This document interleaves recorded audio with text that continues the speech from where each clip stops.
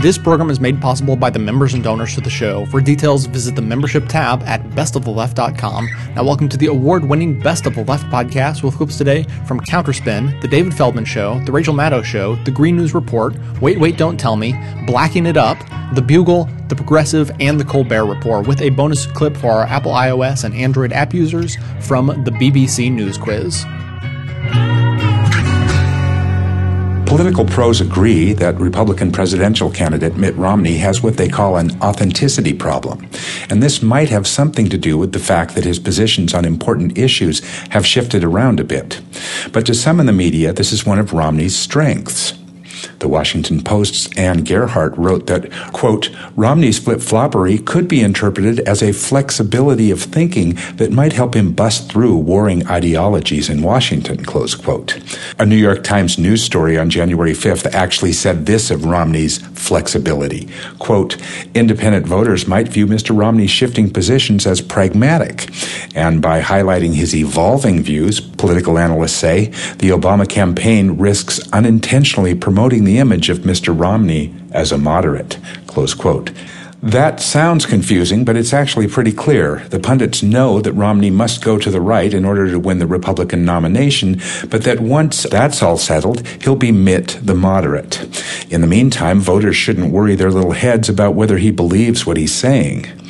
On January 10th, Washington Post columnist Richard Cohen wrote that he was counting on Romney to go back on his words, echoing the opinion of New York Times columnist Nicholas Kristof, who had written that Romney's eventual transformation will be a flip we should celebrate. Kristof added that he prefers a cynical chameleon to a right-wing candidate who actually believes in what he's saying, along with the disturbing implication that at least some of Romney's words won't be taken seriously by the press corps. This makes campaign reporting seem like a big, cynical joke, except the effect on voters and democracy might not be so funny.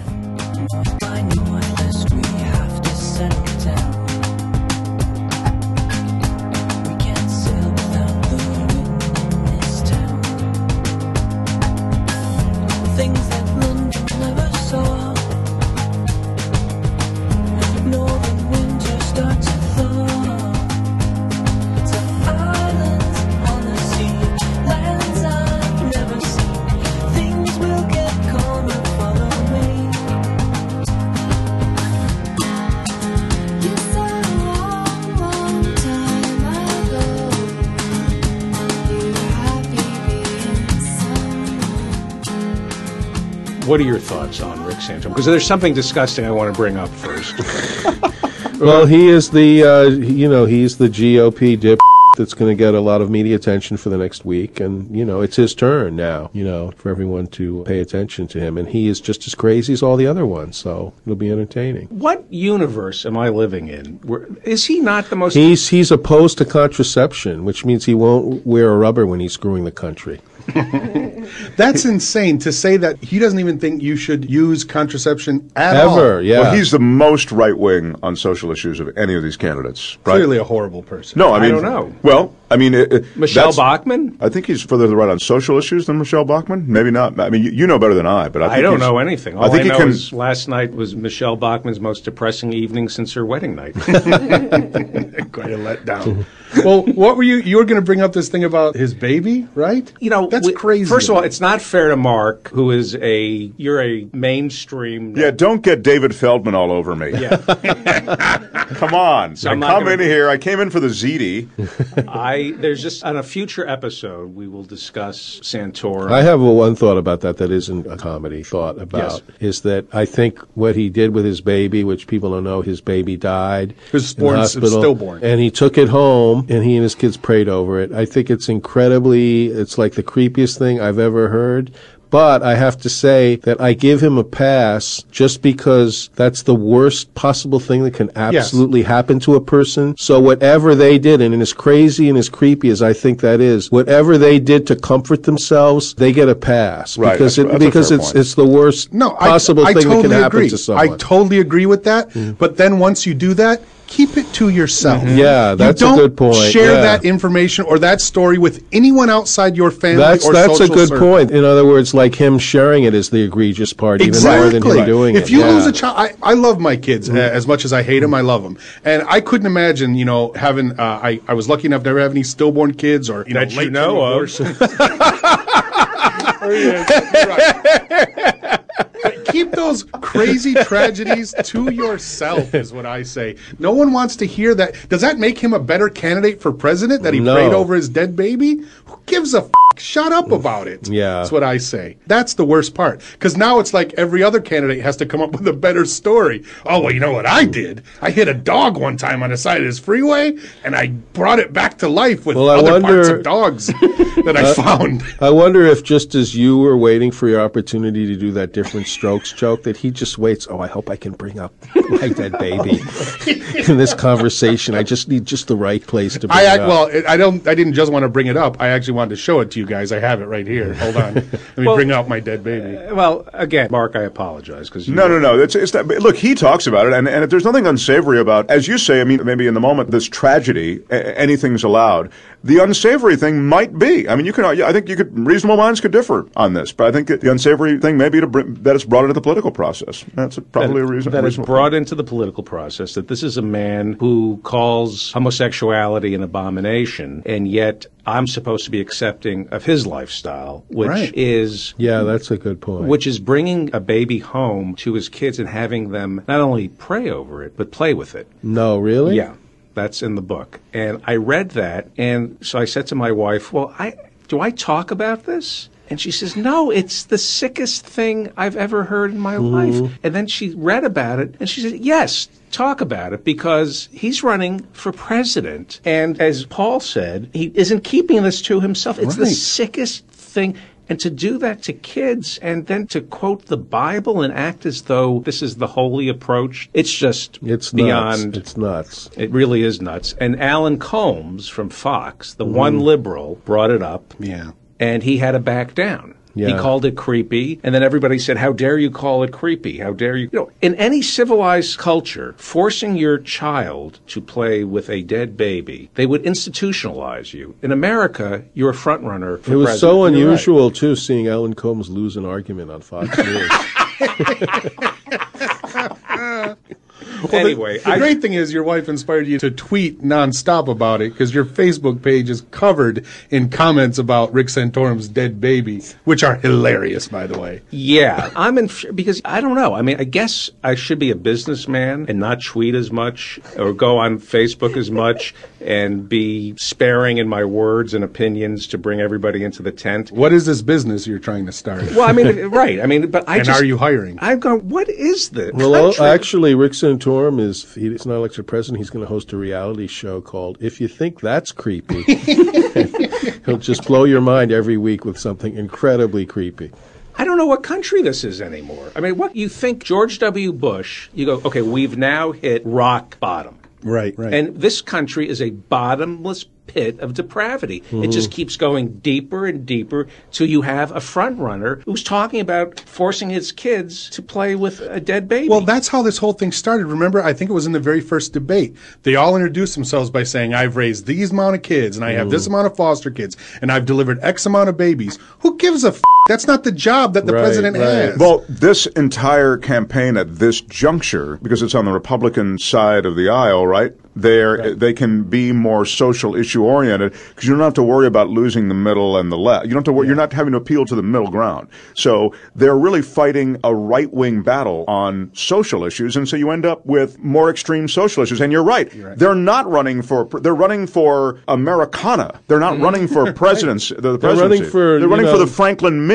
For the next they're hoping to be elected in the 1956 Republican convention. No, basically. I mean, right. Yeah. It's God and country that they're representing. I mean, how the president stands on half of these issues is immaterial. It's really immaterial. Anyway, so I agree with you, but I'm just saying once you get past this, then you'll have to really have a dialogue about the economy. You'll have to have a discussion about things that appeal to the middle ground. Because the middle ground, if you turn off the middle of America, you're going to lose. You're going to lose the general election. Yeah, that's true. And the general public is more progressive than the media is. You know, in other words, the media doesn't catch. The public was against the war in Iraq way before the media was. And the media only caught up like years after, you know, everyone else was fed up with it and knew that it was bullshit. But you didn't see that represented on cable news shows for years and years. Right. But the public was there, and it's like the same thing now. The public is way ahead of the politicians and the media on health care and all these things, but it just doesn't make it into the mainstream filter. Go ahead, wish you would. Go ahead. If you want to hold your own hand going up that cliff, or if you want to just hold back 'cause you ain't up to it, go ahead. Go ahead. Go ahead. Be my guest. Go ahead. I spent Friday running around New Hampshire trying to get Republican presidential candidates to talk to me. I ran after John Huntsman in Concord. Elin Riley, a producer on our show, did get a question to Governor Huntsman in, even though the campaign told me there was no chance for me to talk to him. Then we drove an hour down to Dublin, New Hampshire, so I could stand in the overflow room at a Rick Santorum event and get a really clear picture of how I was getting nowhere near this supposed Rick Santorum surge. So I sort of went 1 for 2 on talking to candidates that day. Did speak with Buddy Roemer that night live on the show. But then after we finished the show, after we wrapped up at 10 p.m. Eastern, we did the show live, finished at 10. Right at the end of the show, somebody told me that Rick Santorum was in the hotel where we were staying right at that very moment, right then, right above where I was sitting, in fact. On the mezzanine level of our hotel, we found Rick Santorum. He was a special guest on WBZ 1030, which is a big, powerful news radio station out of Boston. The show was hosted by Dan Ray, who's a great host. He was really running the rodeo there, fielding the calls, keeping people on point. I think once Senator Santorum realized that we were there, he wanted to keep taking calls on WBZ all night. But sooner or later, you have to stop, at least for the ads. On the contraception issue, you said you've been mischaracterized on that. Do you think that the country would be better off if there was less contraception use? I saw you talk today about what people, the liberty that people should do what they ought to do, not what they want to do. I talked about the Brookings Institute study that said that, it's a 2009 study, it said if you do 3 things, you're almost guaranteed not to be in poverty. Let me know where. And those 3 things are, number 1, work, right? Makes sense, work. Number 2, graduate from high school. And number 3, if you're a man, get married. If you're a woman, get married. Don't have a child before you're married. Get married, but and don't have a child before you're married. If you don't do one of those 3 things, the poverty rate is 74%.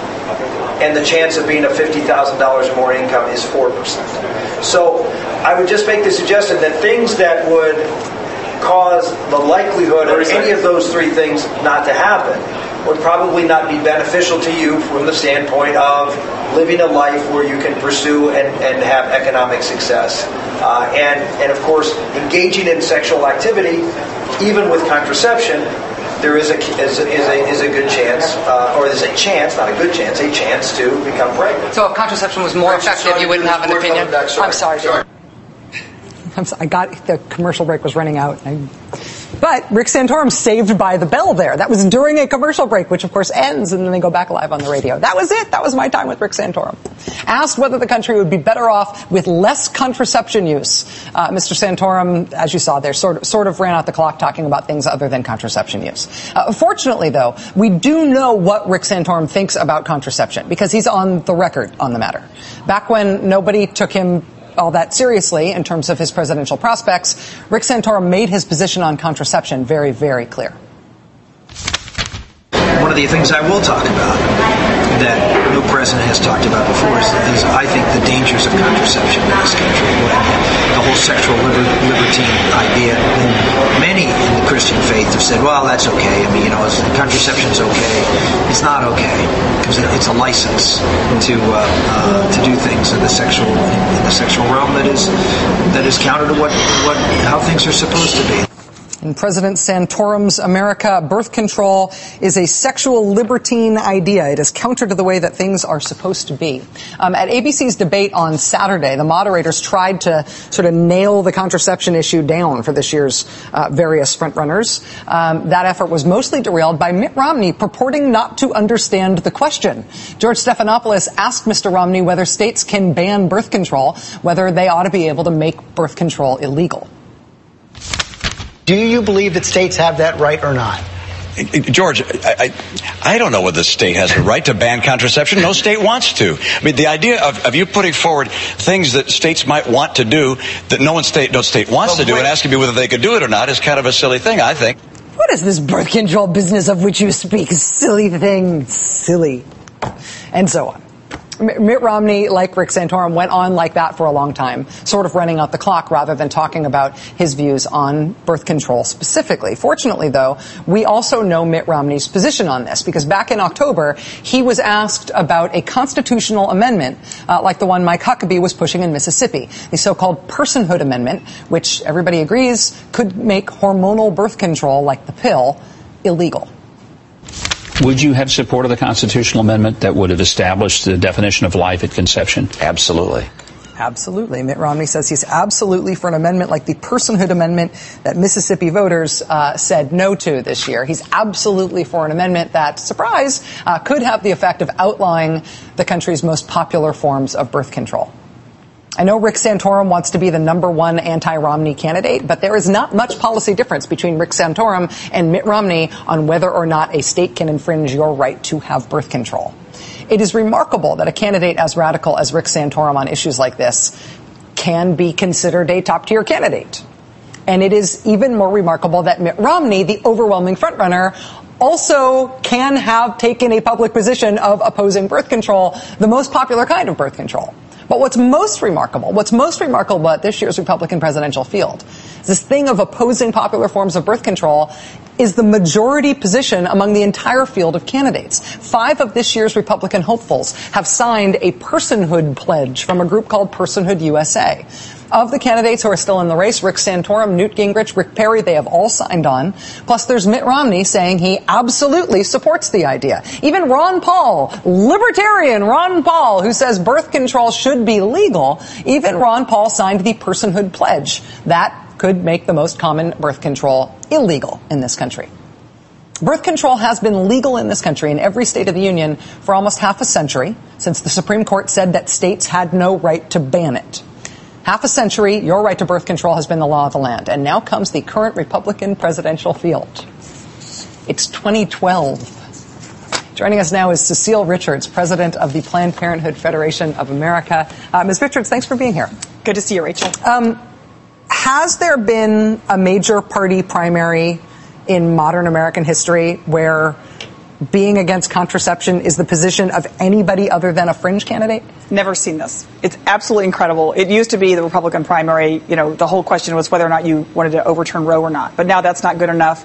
Everyone's for actually ending access to birth control. And I'm glad you mentioned that, Mitt Romney himself wrote his own USA Today editorial saying he would end the National Family Planning Program that now serves 5 million women in America. So whether or not you have a right to it, you won't be able to get it because that's the means by which women get contraception. Absolutely. And I think, I know you showed a good clip there of the Saturday night debate when Governor Romney was asked about his position on the right to privacy, which is the whole reason why married couples got the right to birth control. He said he didn't believe in the right to privacy. And if you look at the kind of the Supreme Court express that he's going to, put into judges now that agree with Scalia, Thomas, we would be looking at actually, for the first time, absolutely entertaining the idea of making birth control illegal in America.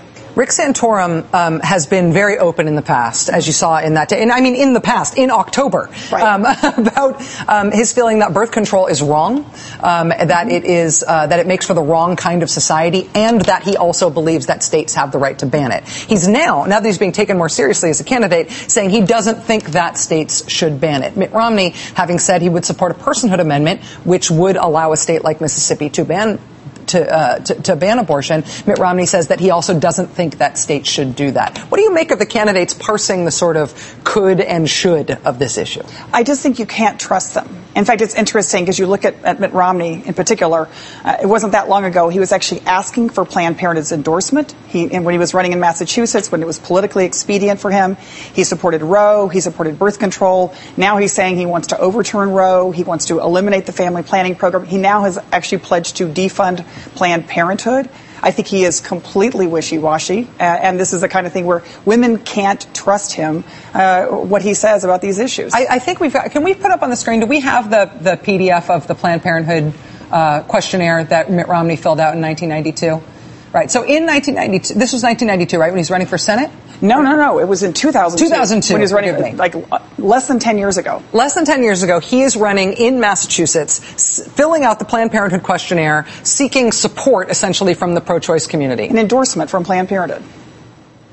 Does the distance that he has traveled over these past 10 years, is that a Mitt Romney distance, or is that a Republican Party normal distance? Is this represent the distance that the Republican Party has traveled on the choice issue, or is this just about him taking both sides of every important policy? Well, only Mitt Romney can tell you why he seems to be on every different side of this issue. But I do know that women can't trust him, what he says now. I do think, to your point in the beginning, we are seeing a Republican primary that is absolutely a race to the bottom for women, where they are trying to outdo themselves on who would be the worst president for women.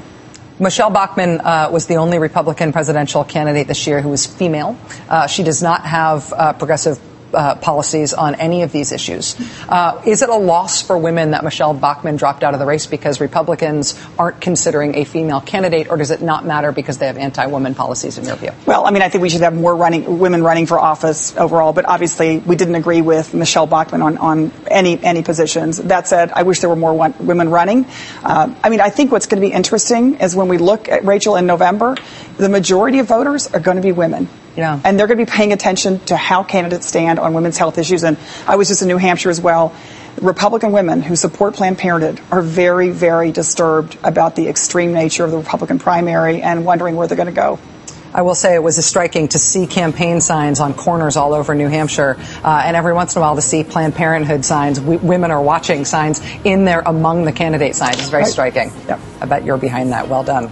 Cecile Richards, president of Planned Parenthood Federation of America. Thank you for the time.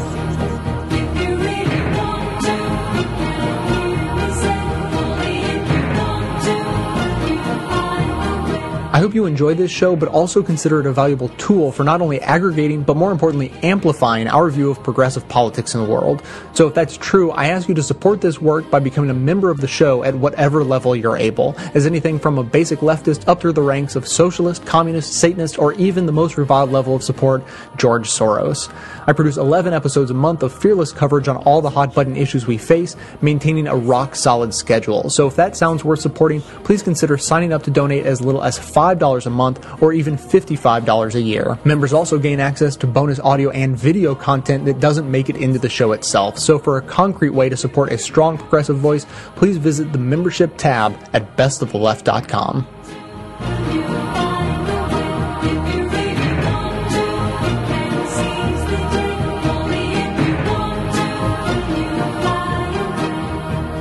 Claims by Republicans and their media echo chamber that the Keystone XL pipeline will create 20,000 jobs or more. Claims like this: the Keystone Project would generate 20,000 immediate jobs. It would create at least 50,000 jobs. In total, about 118,000 indirect jobs. 120,000 jobs. Some estimates it could provide up to 1 million new high-paying jobs.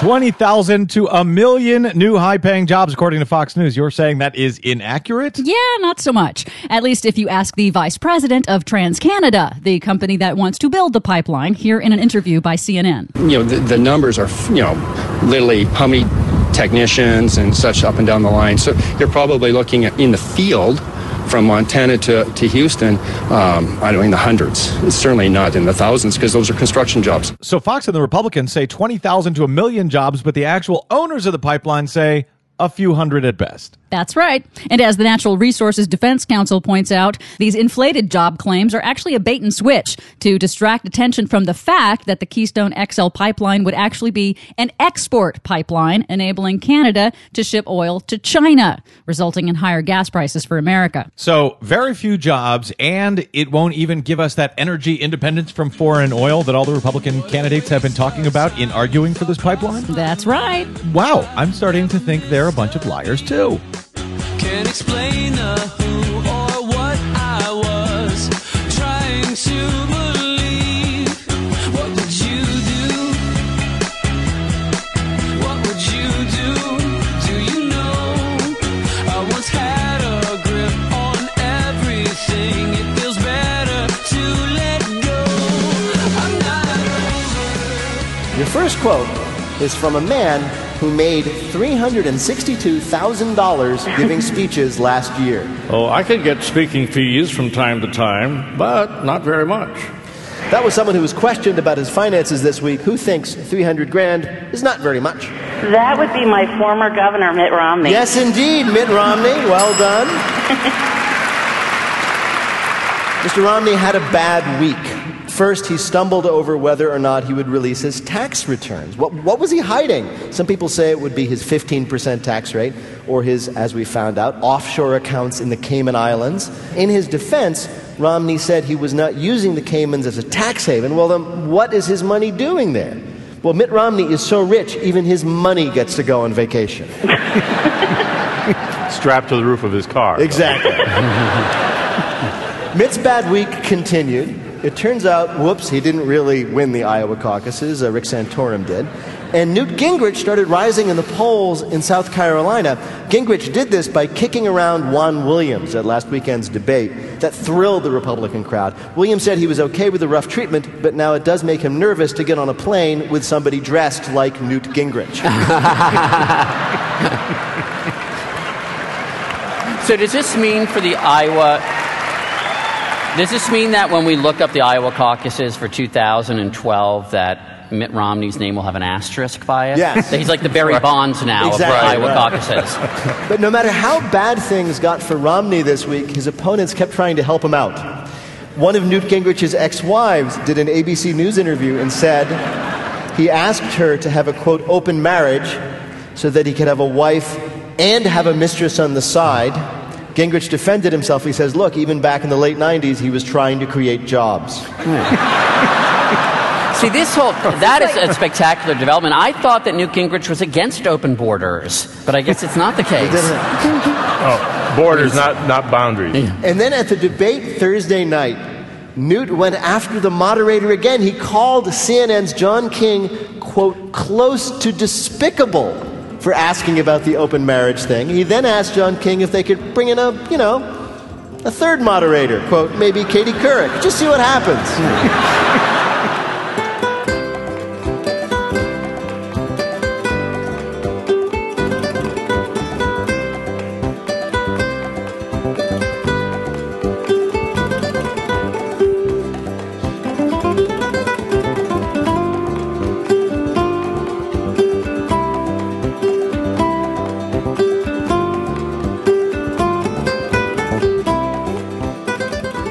Texas tough guy Rick Perry is now out of the GOP race for the Republican nomination. That, despite his tough guy talk last September along these lines. EPA, we don't need you monkeying around and fiddling around and getting in our business on every kind of regulation that you can dream up.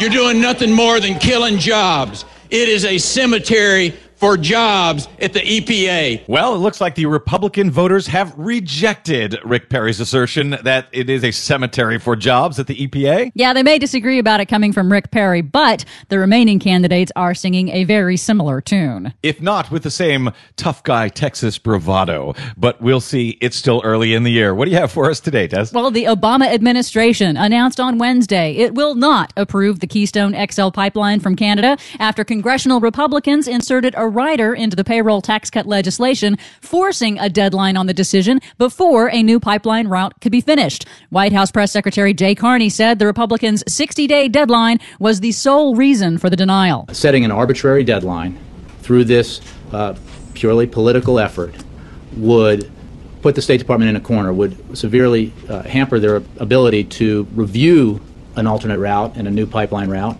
in the proper way. This was a huge game of chicken, and the president called the GOP's dare on this thing. Yes, but did the Republicans' arbitrary deadline really backfire, or is it a calculated move to give the Republicans and the oil industry ammunition in the upcoming presidential election? Here's Republican House Speaker John Boehner. Republicans in Congress will continue to push this because it's good for our country and it's good for our economy. And it's good for the American people, especially those who are looking for work. Yeah, a few hundred of them. Yeah, and for its part now, the White House is fighting back with a new ad hitting the oil industry. Secretive oil billionaires attacking President Obama with ads fact-checkers say are not tethered to the facts. Oh, it's on. That may not be enough to reach a busy public against the PR blitz promoting wildly misleading job statistics with the Keystone XL pipeline. You mean like this? The Keystone project would generate 20,000 immediate jobs. It would create at least 50,000 jobs. In total, about 118,000 indirect jobs. 120,000 jobs. Some estimates said could provide up to 1 million new high-paying jobs. Yeah, and they're also hiding the fact that the Keystone XL pipeline is actually an export pipeline to China and will raise gas prices on Americans. We have a full roundup of all the facts at our website, greennews.bradblog.com. You and your facts.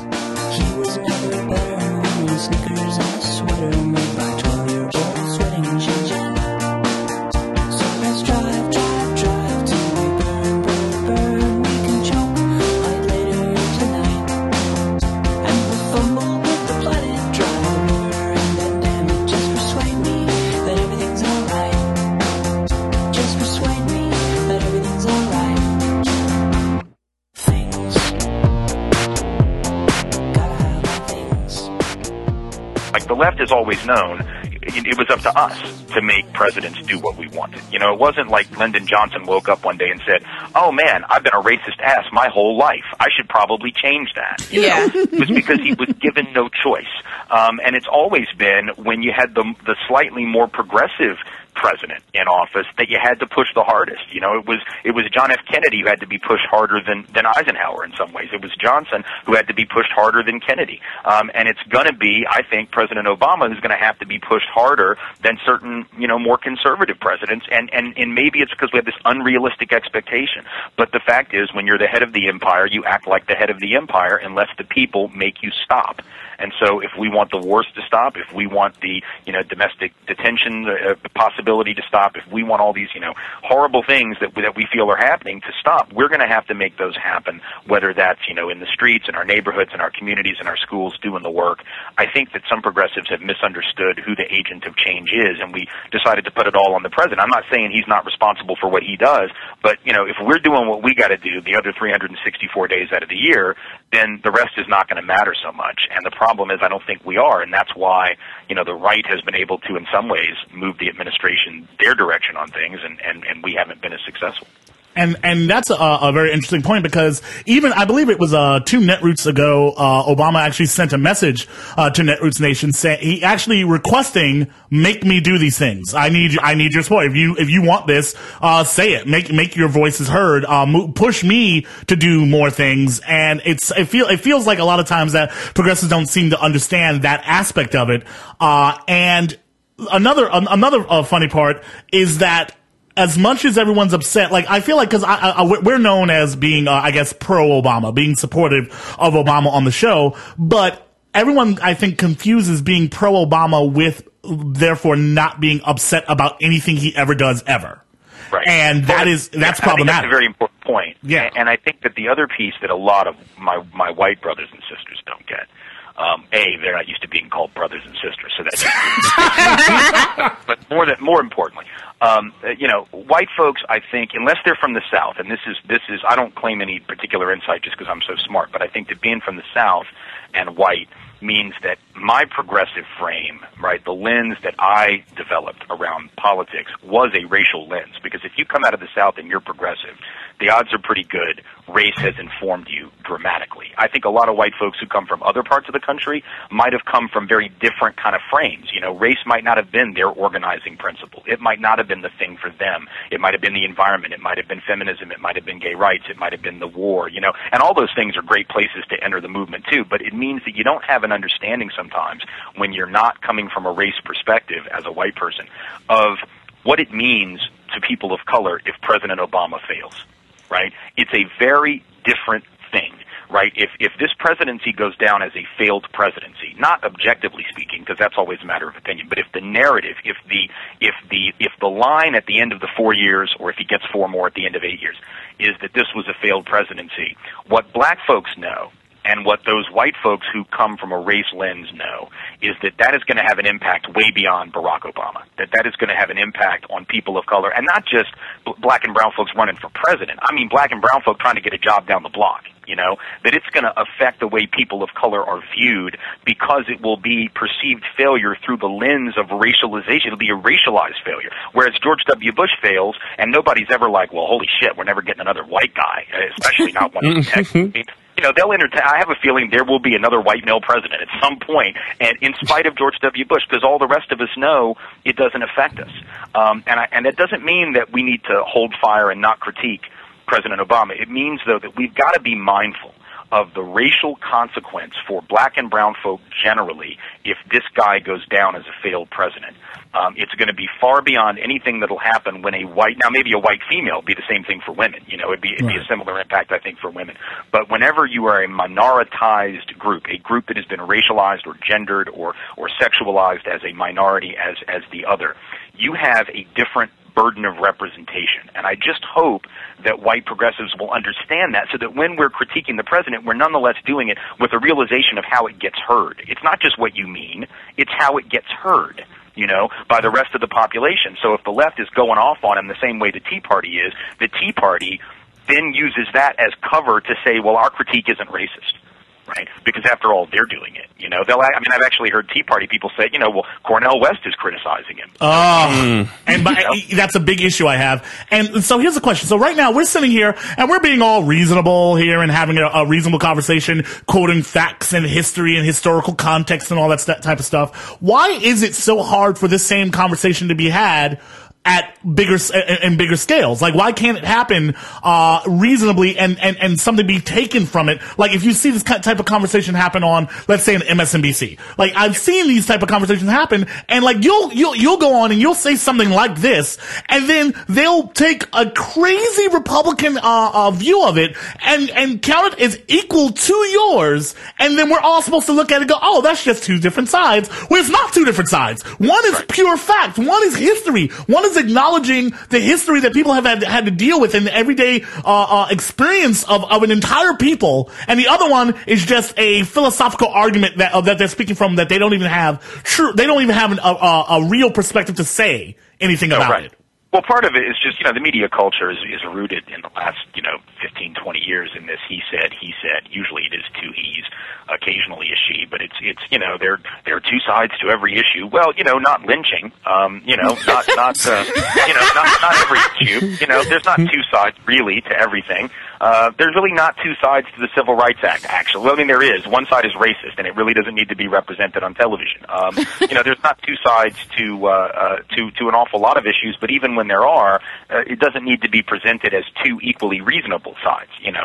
It really isn't reasonable to believe what some people believe. Now, there are certainly things we could debate, and I don't mind going on and discussing, for instance, this deeper phenomena of why, like I said in the beginning, why I think the Tea Party narrative is one of racial resentment. The problem is that too often when I am on television, and it's a 6-minute segment or on CNN or whatever, we don't have time to get into the nuance. I mean, the time it took me to make the reasoned argument, would be way more than I would have on that show. So instead, the question comes, and these are questions coming from people I like a lot, like Don Lemon and others who I think really are good. They're good hosts. They ask good questions. They know what they're doing, but they are still constrained by the media culture to where the question comes out, is the Tea Party racist? Go. You have 30 seconds. And that's not A, it's not the question, right? And B, even if it were the question, I couldn't answer it in 30 seconds. We need to have a more reasoned argument about why the narrative is rooted in racial resentment. That, now, if people say, well, that's not the same as racism, okay, if you don't want to call it racism,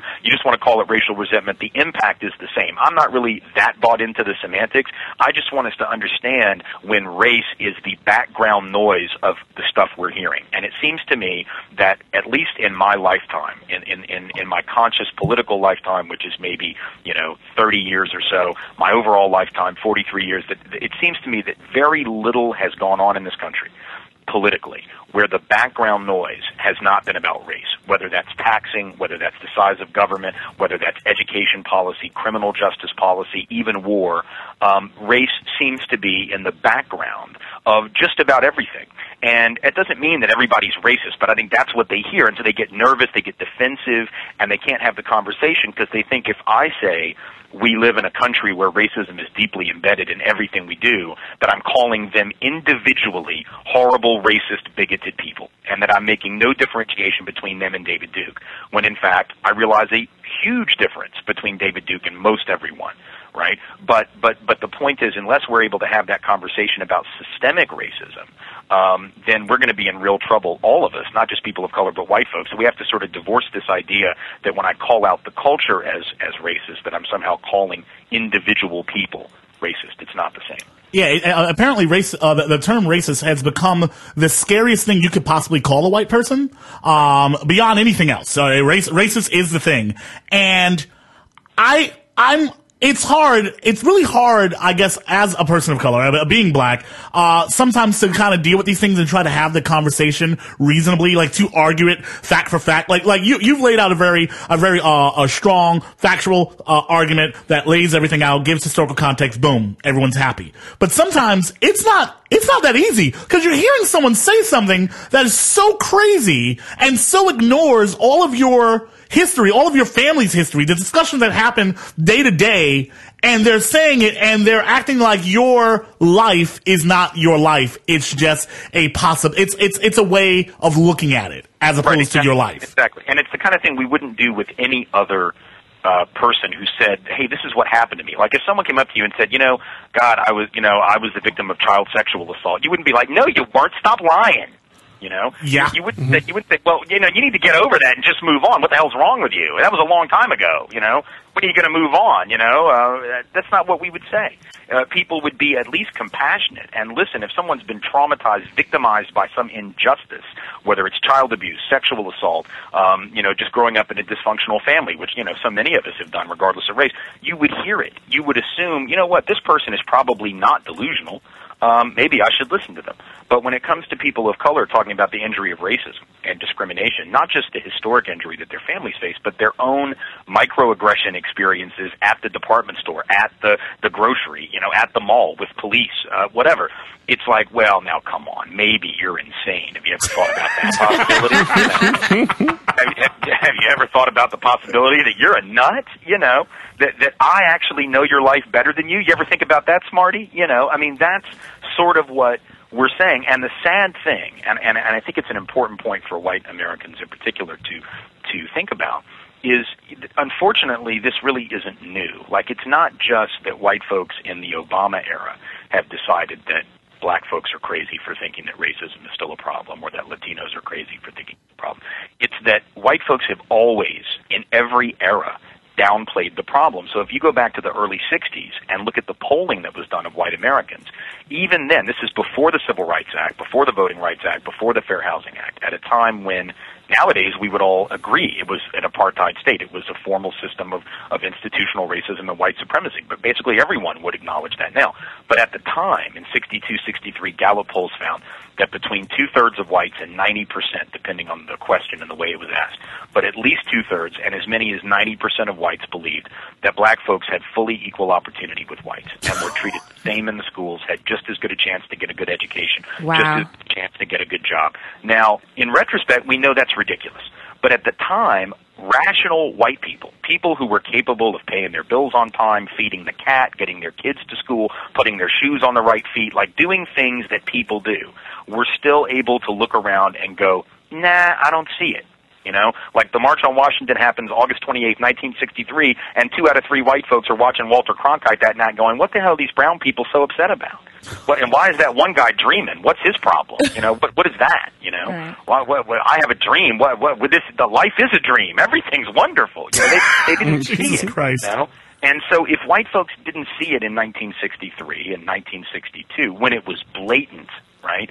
And if they didn't see it in the 30s, and you can go back and listen to what white folks said then, the 1890s, you would have, you know, editorials in Southern newspapers written by white editors that said, you know, we all get along great down here if those Yankees would just leave us alone. I mean, in every era, white folks have looked reality straight in the eye and acted like it wasn't happening. And I guess the question that I pose to white folks, which makes people very uncomfortable, but it's the only question that I can think to ask, is what makes you think that white folks who haven't gotten it right yet, ever, have suddenly figured out the way the world really works when it comes to race, and black folks who got it right every single time, have suddenly lost their minds? Like when did that happen, you know? And if you can't answer that question, or you can't even understand the question, which is what I think is even scarier, then you're not prepared to enter into this conversation. All I need from you is a good conversation. The mission of this show is to aggregate and amplify the best voices of the truly liberal media, and now you can play a critical role in helping fulfill that mission. I pick out the best clips I hear to share with you, and now you can do just the same thing extremely easily. Now available at bestoftheleft.com, each clip I play is made available individually with simple buttons that allow you to share your favorites on your networks through Facebook, Twitter, by email, and beyond.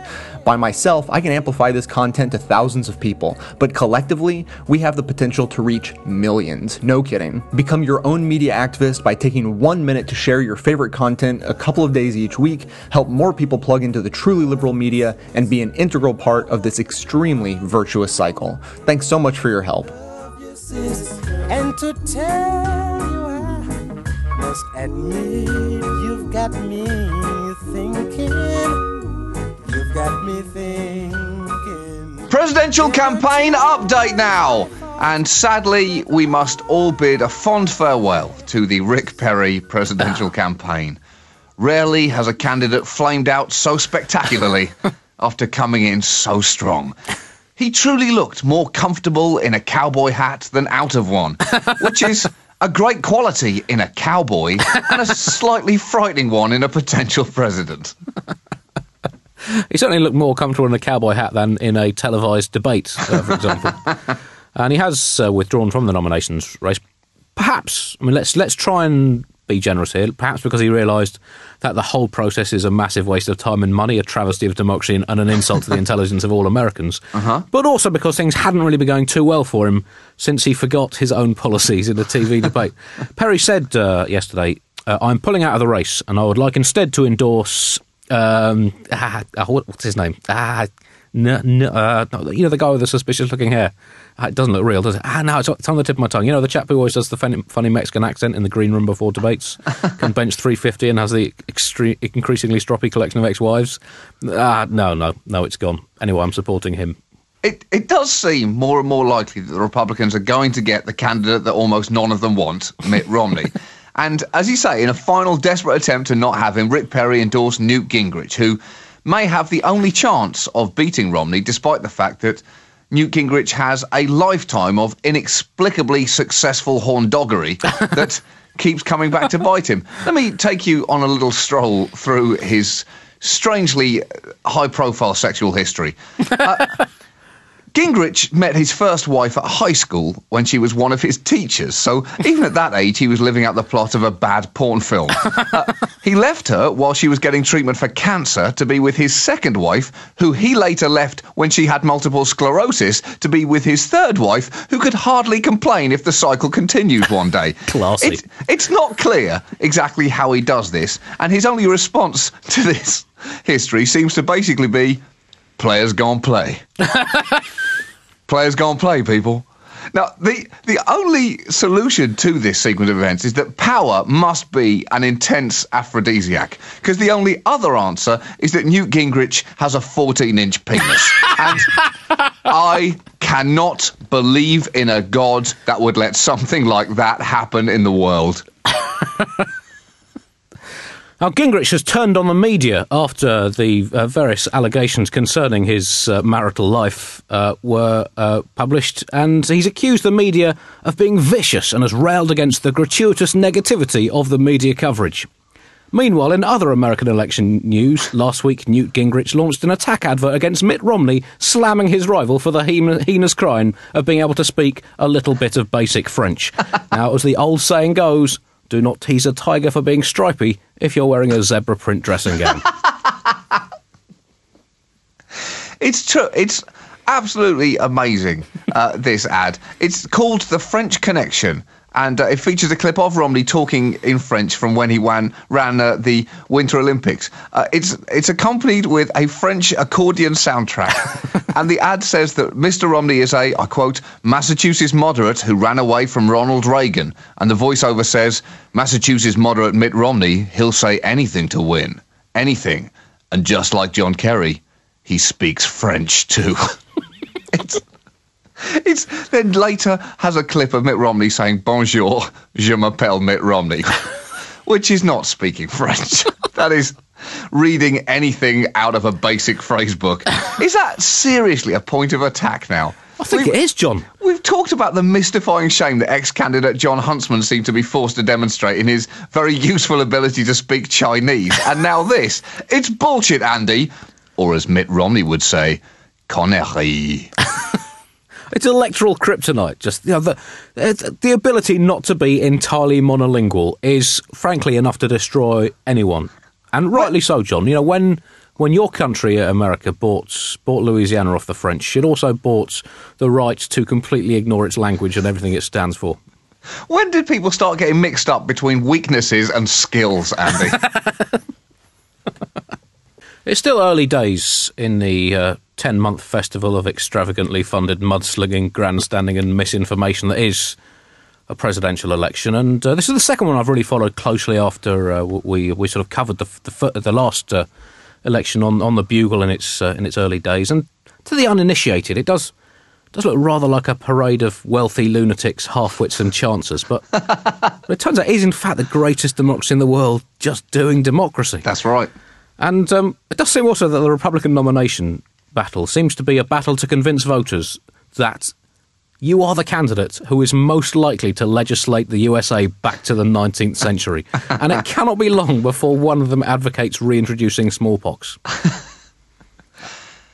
Andy, to re-quote Newt Gingrich, players gone play. And to redress the balance of this extremely anti-Gingrich piece, here are some facts about Mitt Romney to be used in a swift boat-style attack advert. Mitt Romney fought for the Viet Cong, although he says he only did so by accident on a single weekend in the early 1990s. In his career as a vulture capitalist, Mitt Romney used to start every board meeting by saying, I love the smell of bankruptcy in the morning. Mitt Romney wants to ban unicycling, custard pies and all other forms of non-Republican clowning. And Mitt Romney thinks that gay marriage should be compulsory. At a recent rally in Wisconsin, he was filmed looking like he was thinking to himself, everyone should marry a gay at least once. Let's just say it's a surprise. Seeing you again. What a surprise to be with you again. I'm a man on the scene. See you around the same way I always do. See you around the same way I always do. See you around, you know I'm hoping to. Newt Gingrich should be ashamed of himself. In a desperate effort to revive his floundering campaign, he's flagrantly playing the race card. In the Sunday night debate in South Carolina, he repeated his canard against Barack Obama, calling him the best food stamp president in American history and claiming he wants to maximize dependency. Here he's playing off one of the oldest stereotypes in the book, and he knows exactly what he's doing. Then when Juan Williams called Gingrich on it, he used the overwhelmingly white audience to his advantage, denying that he was being insulting to black Americans. And then he used the line again about Obama, saying the fact is that more people have been put on food stamps by Barack Obama than any president in American history. But there's an obvious answer for the increase in food stamps. We've been in the worst economic crisis since the food stamp program began, and the number of people on food stamps started to go up dramatically under George W. Bush.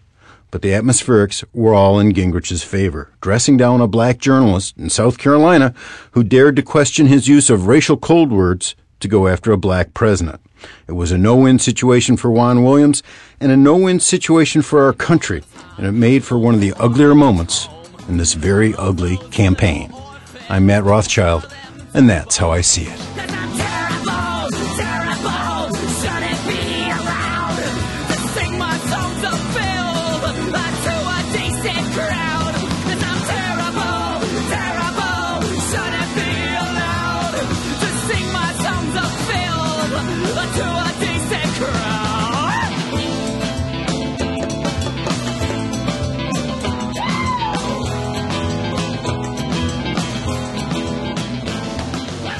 Sadly, it was a rough night for Newt Gingrich, coming in fourth place thanks to a blistering barrage of negative ads.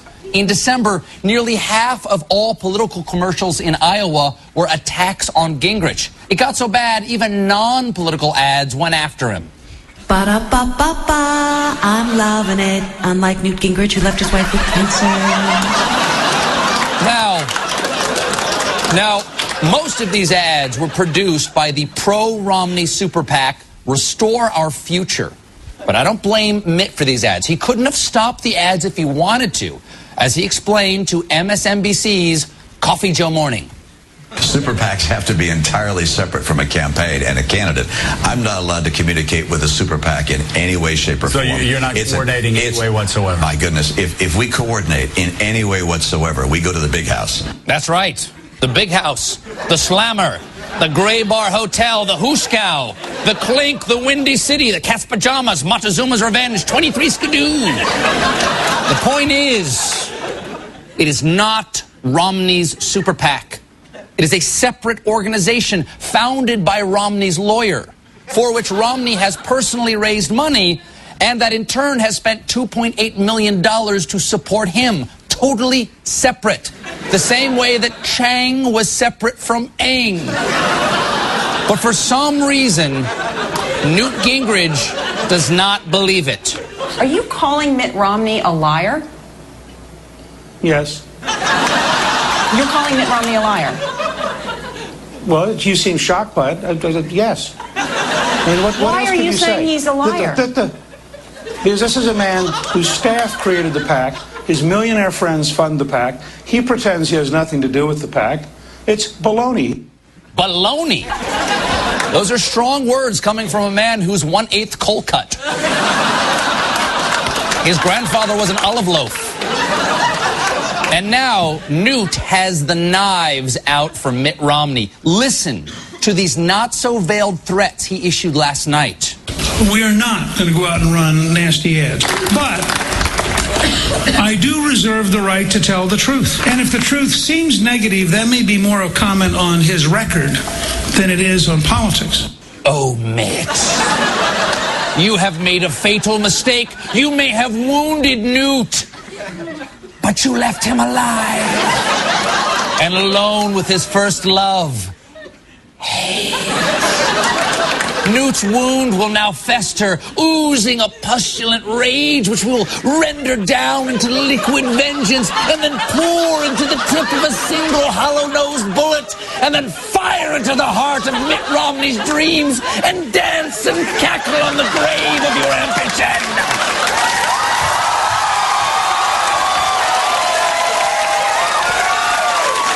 But not in a negative way.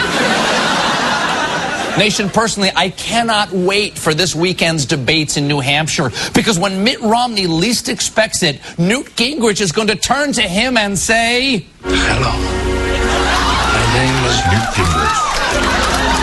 You killed my campaign. prepare to die.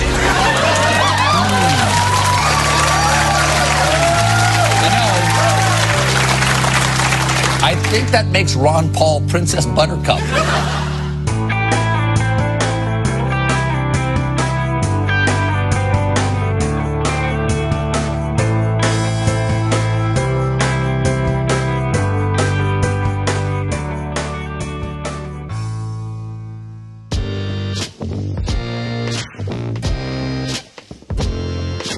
Hey, Jay. This is Casey from Michigan, Whitmore Lakes, Michigan. I had called probably a couple weeks back and given some perspective as a retail manager how I was doing, hiring for the holiday season and such. I am kind of answering your call in your most recent podcast about the white privilege perspective. I am not African American. However, I can say that I can understand a little bit about what he is talking about, not because I'm African American, but more or less because I came out of the closet myself probably about 5 years ago. So as a white male, I got to enjoy the white privilege that you're talking about for a very long time, and I still get to. But the difference is now that I have become a minority, it is amazing how you can see your, not your rights, but the way people interact with you. The way people interact with you change just by changing that one thing about you. And being gay and white offers a unique perspective because you get to experience both sides of it. It's not like an African American can change themselves from black to white and experience white privilege, but because I came out of the closet so much later, I got to experience life as a straight white male versus a gay white male. And the differences are tremendous. And you learn real quick that when you bump from being a majority in America to being a minority in America, you start to understand little things. From my perspective, being able to kiss my boyfriend in public, you have to pick what public you can do that at. Being able to hold hands in public, you have to be able to choose a win that's appropriate. Those things aren't seen by straight white America. So I don't know if that's necessarily what you were talking about, but I thought I would definitely give you some of my perspective on it. Thank you very much for your podcast. I thought it was great, and keep up the good work. Thanks. Bye-bye.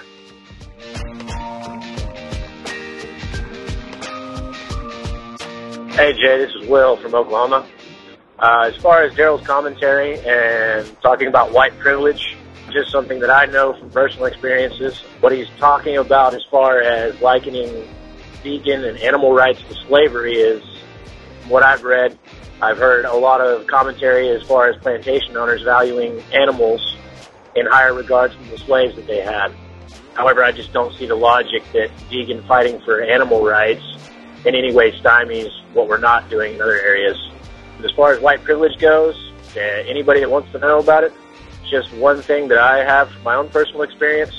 I have a half-black, half-Indian little sister. We adopted her when I was 14 years old, so the amount of racism that I have seen and just opened my mind to that just from having her in my life has definitely opened my eyes to what white privilege is, and not only white privilege, but also black racism and black on black racism. There's quite a bit of it, and I guess it was just unbeknownst to me and to anybody in my family until we all experienced it. Anyway, love the show. Thank you.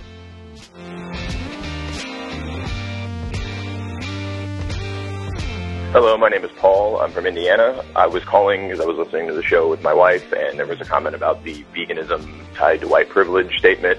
And I am black. I'm biracial American. I claim to be black because at the end of the day, white people said don't date my daughter, and black people said come to my barbecue.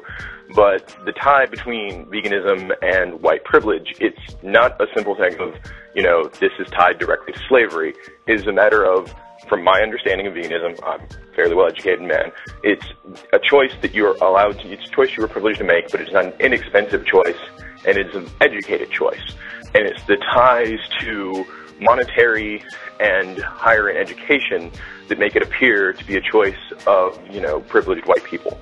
This is seen in the fact of, all the vegans I know seem to comment about how expensive a lifestyle is, about, how they had to do lots of research. These are things that are usually not granted to black Americans.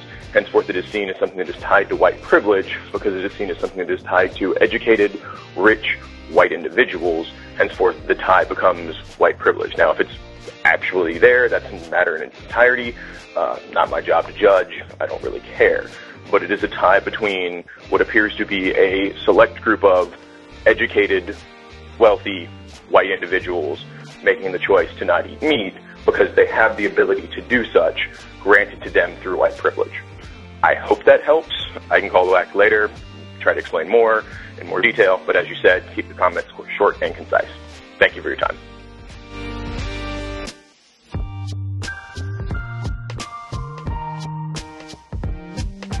Thanks for listening, everyone, and thanks to all those who called into the voicemail line. If you would like to leave a comment, question, or activist call to action yourself to be played on the show, the number to dial is 206-202-3410. So as predicted, I find this conversation fascinating and informative, and I hope it continues. I'm going to talk a little bit about it today and hope to hear more from you guys. And maybe this is a bad idea. I'm going to explain a little bit about what I've come to understand, and who knows how silly and childish and naive it'll sound to those who already know what I'm talking about. It'll sound like the most obvious thing in the world. But by far, the most interesting thing that I've come to understand is actually a fleshed out version of something that Daryl said in his original comments. And I think that's what people were responding to because he said that there was a time in this country when animals were valued above humans. But he didn't explain in a whole lot of detail what he meant by that. I mean, clearly he was talking about slaves. So it was almost there, but I didn't quite get where he was coming from, obviously. And so the callers have helped me understand that really nuanced difference between what basically everyone who goes through standard American education understands is, slaves weren't treated as humans. They were treated as property. They were made to do work without any payment. They were abused and so forth. And, they were property. They were considered in economic terms, not in human terms. Like, that is what most people broadly understand.